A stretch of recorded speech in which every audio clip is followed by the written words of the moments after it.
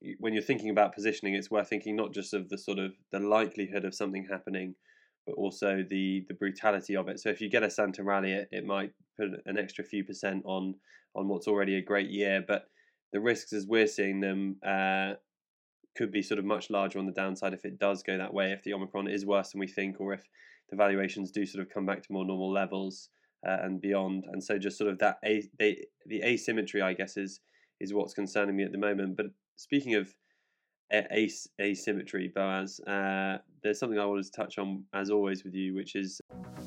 Welcome to the Exponential Investor Podcast. Want to be a better, smarter, more clued up investor? Well, you've come to the right place. We cover the breakthrough investment ideas you don't hear about in the mainstream to keep you on top of the megatrends and opportunities reshaping our world.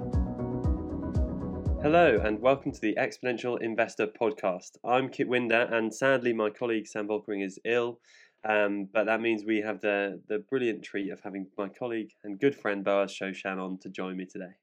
How you doing? Oh, thank you very much for having me, Kit. It's been a while since I've done one of these and they're always good fun, so let's get on with it. Yeah, well, it's always a pleasure to have you, and it's an interesting time in the markets. Things have bounced back since what some would say is the Omicron dip, but I think what we would both say is that there's a fair bit more going on than the latest variant. And I think that's what we want to sort of discuss today is the framework going into the last few weeks of December and Christmas, and whether that can sort of, I guess, build up for a traditional Santa rally in the markets. Are we going to get a nice end of year melt up to send everyone packing into their holidays with some festive cheer?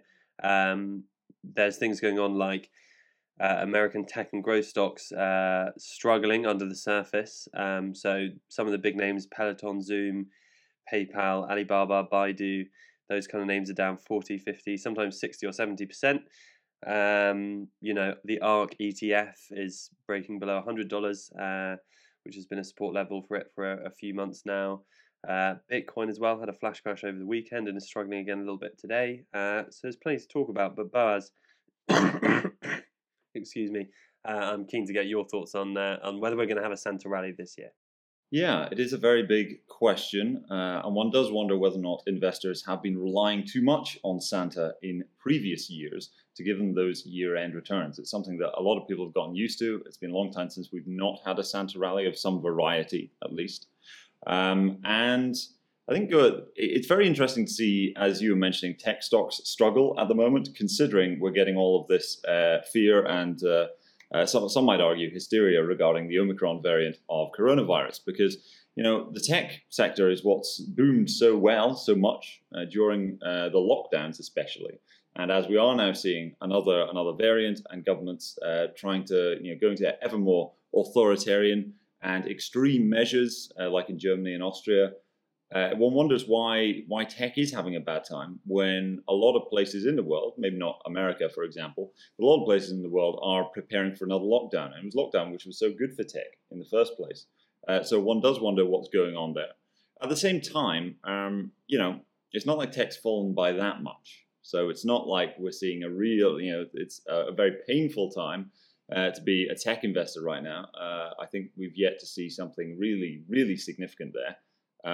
But we'll wait and see. I think the Santa rally dynamic, and for those who are new to the term, so the Santa rally is just a historical area in the run up to Christmas, generally during December, when the stock market in the US at least does very well. And this doesn't always arrive, but the Santa rally is something that just happens. There's not really a good explanation for it.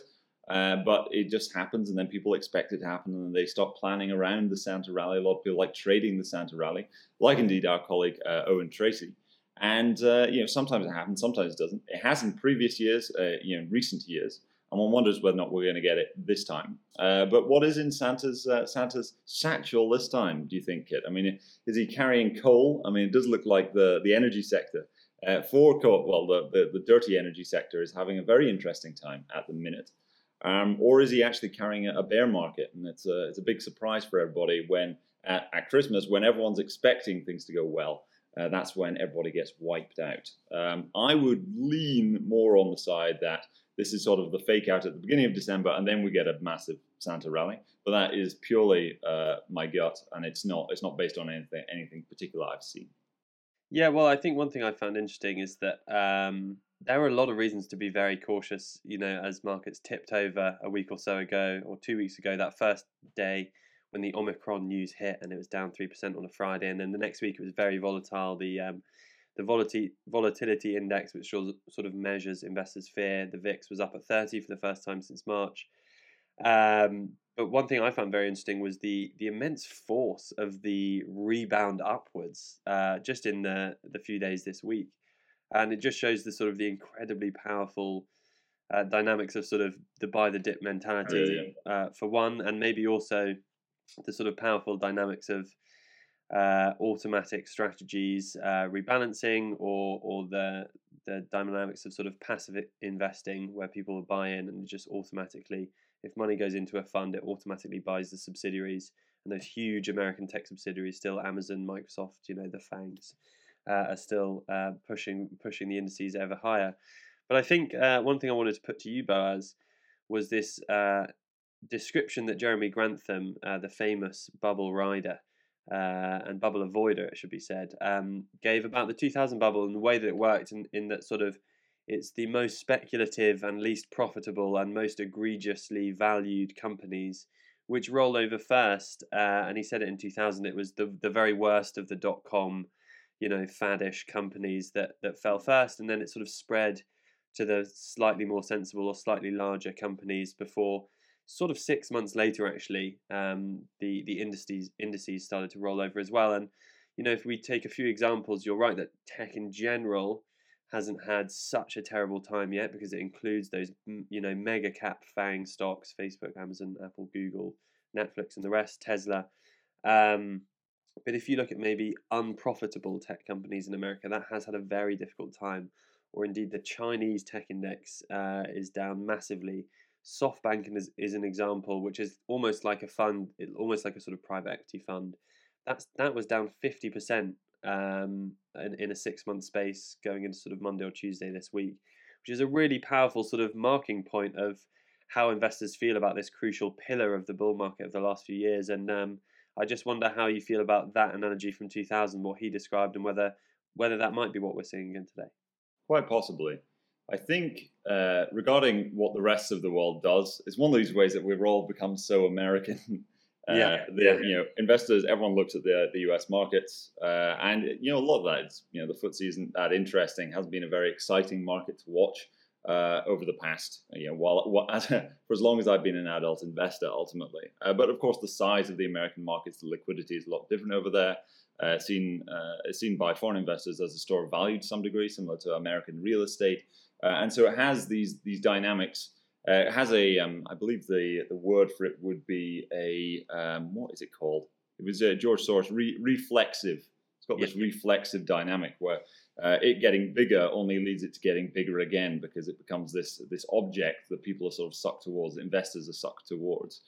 So again, the Santa rally is an American dynamic, whereas what's going on in America may be completely different from what's happening in the rest of the world, like in EM. And Evergrande, the Starbucks coffee size that everybody got really concerned about recently, suddenly it's back in the news again, because they're thinking, it may miss its grace period for its debt repayment.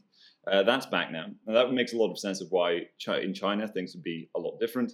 Though the Chinese stock market has always had been a lot more volatile ever since it sort of matured, since the 2000s and that. So I think what goes on in the rest of the world is, in a lot of ways, the rest of the world.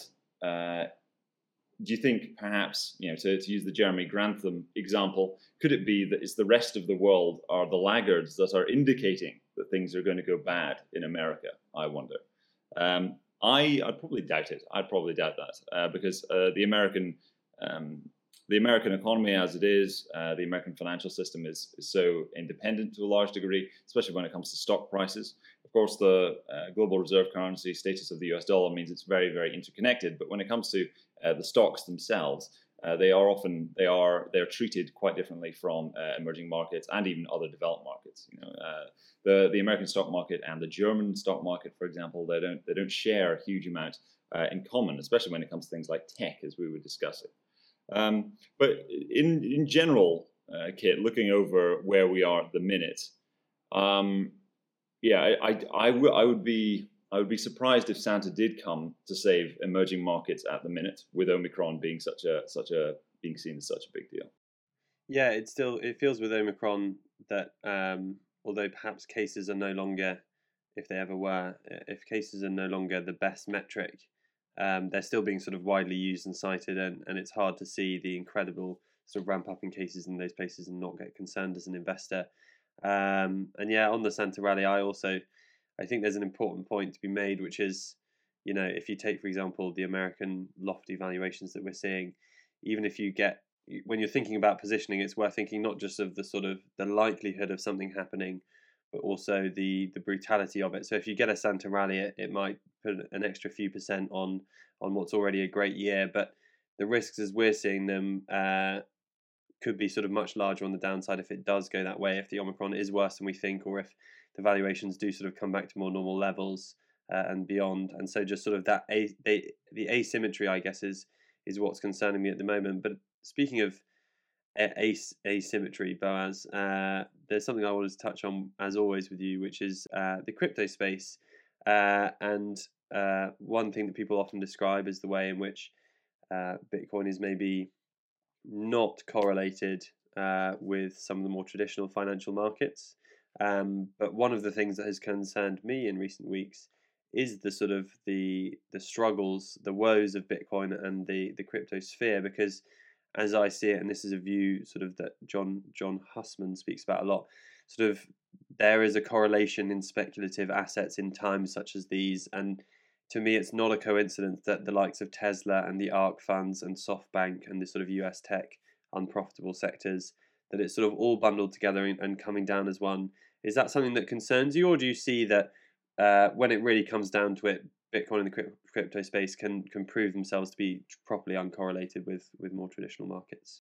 Yeah, my position with Bitcoin's correlation is that I hope its nature changes and it becomes much more emblematic of what it was created to be. So everyone thinks it's an uncorrelated asset, but actually it isn't an uncorrelated asset. Its price does correlate very well with a lot of speculative themes and like US tech, for example. They go together in lockstep often, though not all the time. But and Bitcoin, of course, is a lot more volatile. So some people who like tech, some people like the internet, would look for Bitcoin as a high beta play. You get a bit more juice out of any move in tech through Bitcoin. But hopefully that does change and Bitcoin does become this independent thing, because Bitcoin isn't the same as any of these other things. It is a truly unique asset. It is not like a commodity. It's not like a tech stock. It shares various elements of these things, but it is not that. It's its own unique breed of creature, and yet it trades very similarly to things like venture capital in the tech space, which isn't great, but it's just the way things are, right? You have to deal with these things just the way the market values them. So with Bitcoin, I do wonder whether or not, due to its correlation with things like tech, whether or not it is sounding sort of an early warning signal on things like tech in general. Though we've yet to see that, I think. So, for example, if we fast forward fly backwards to January 2018, so we got a big Santa rally in 2017, and then Bitcoin started collapsing in January, and this signaled more broadly that the markets were about to get wrecked in February. I remember the beginning of February was a Volmageddon event, which brutalized a lot of investors. So I hope Bitcoin's nature changes. But for the moment, it still ties in a lot of speculative assets. Something of a Bitcoin to cannabis investor pipeline that I've discovered, where in 2017, lots of people got into crypto and then got wrecked at the beginning of 2018, then got into cannabis stocks. And this seems to be playing out again, where over the past few months, before Bitcoin got its mojo back, there was lots of interest in these cannabis stocks again. It's funny how these themes that originally attract people are then ditched for other themes, and these things can actually repeat over time. But at the same time, Kit, I would end with it by saying, people say, it's a flash crash and things like that. I mean, at the time of us having this conversation, Bitcoin is $50,000, and if somebody had told you in 2017 that Bitcoin had crashed to $50,000, well, that would be it would be quite a funny thing to say. Yeah, certainly. It's funny, we're talking about Santa rallies and Bitcoins. I don't know if you read the piece by Lucy Kellaway in the FT, which was discussing the way in which, in the playgrounds across the country, children, from the ages of 12, 13 and onwards are trading cryptos on their phones, and they're just sort of completely blasé about the risks of loss. And I don't know if you've seen the quote of one boy said, when asked, what how you feel if it goes down, he said, it'd be fine though, because it always goes back up. And it's those sort of anecdotal quotes that make one very nervous. But I agree with what you say in terms of Bitcoin being different from absolutely everything. And so it's sort of, maybe its uncorrelation will prove out in time. But for now, it is worth keeping an eye on. But there's always plenty to keep an eye on in the crypto space. And, maybe we'll get a chance to dig more into that in another podcast. But for now, Boaz, thanks very much for joining me. It's always a pleasure having you on and getting your brilliant insights. Oh, well, thank you, Kit. One closing remark I would say, as you described with the kid that's playing with the crypto market, as one can only kids can really play at these kind of things. So, that sentiment with I just buy it and I don't mind if it goes down because it'll just go back up again. I wonder, this is just as an open question, but I do wonder just how many people there are out there who are saving for their retirement just through their employers' contribution-based schemes, defined contribution schemes, or people who are saving for retirement independently. They're just buying sectors they think that are hot. If they go really big into renewable energy-powered cars or something like that. How many people investing today who are actively investing have actually exactly the same view as that boy? And that's the main reason that they're fine. They have a high attitude to risk in general is because they have this belief. Because I actually think what an awful lot of adults, grown, mature adults, invest with a very similar thing. It's a very similar thing in mind, but who just don't admit it. And I wonder how many people I think there's quite a lot. I would say there's quite a lot of people who invest in that same way.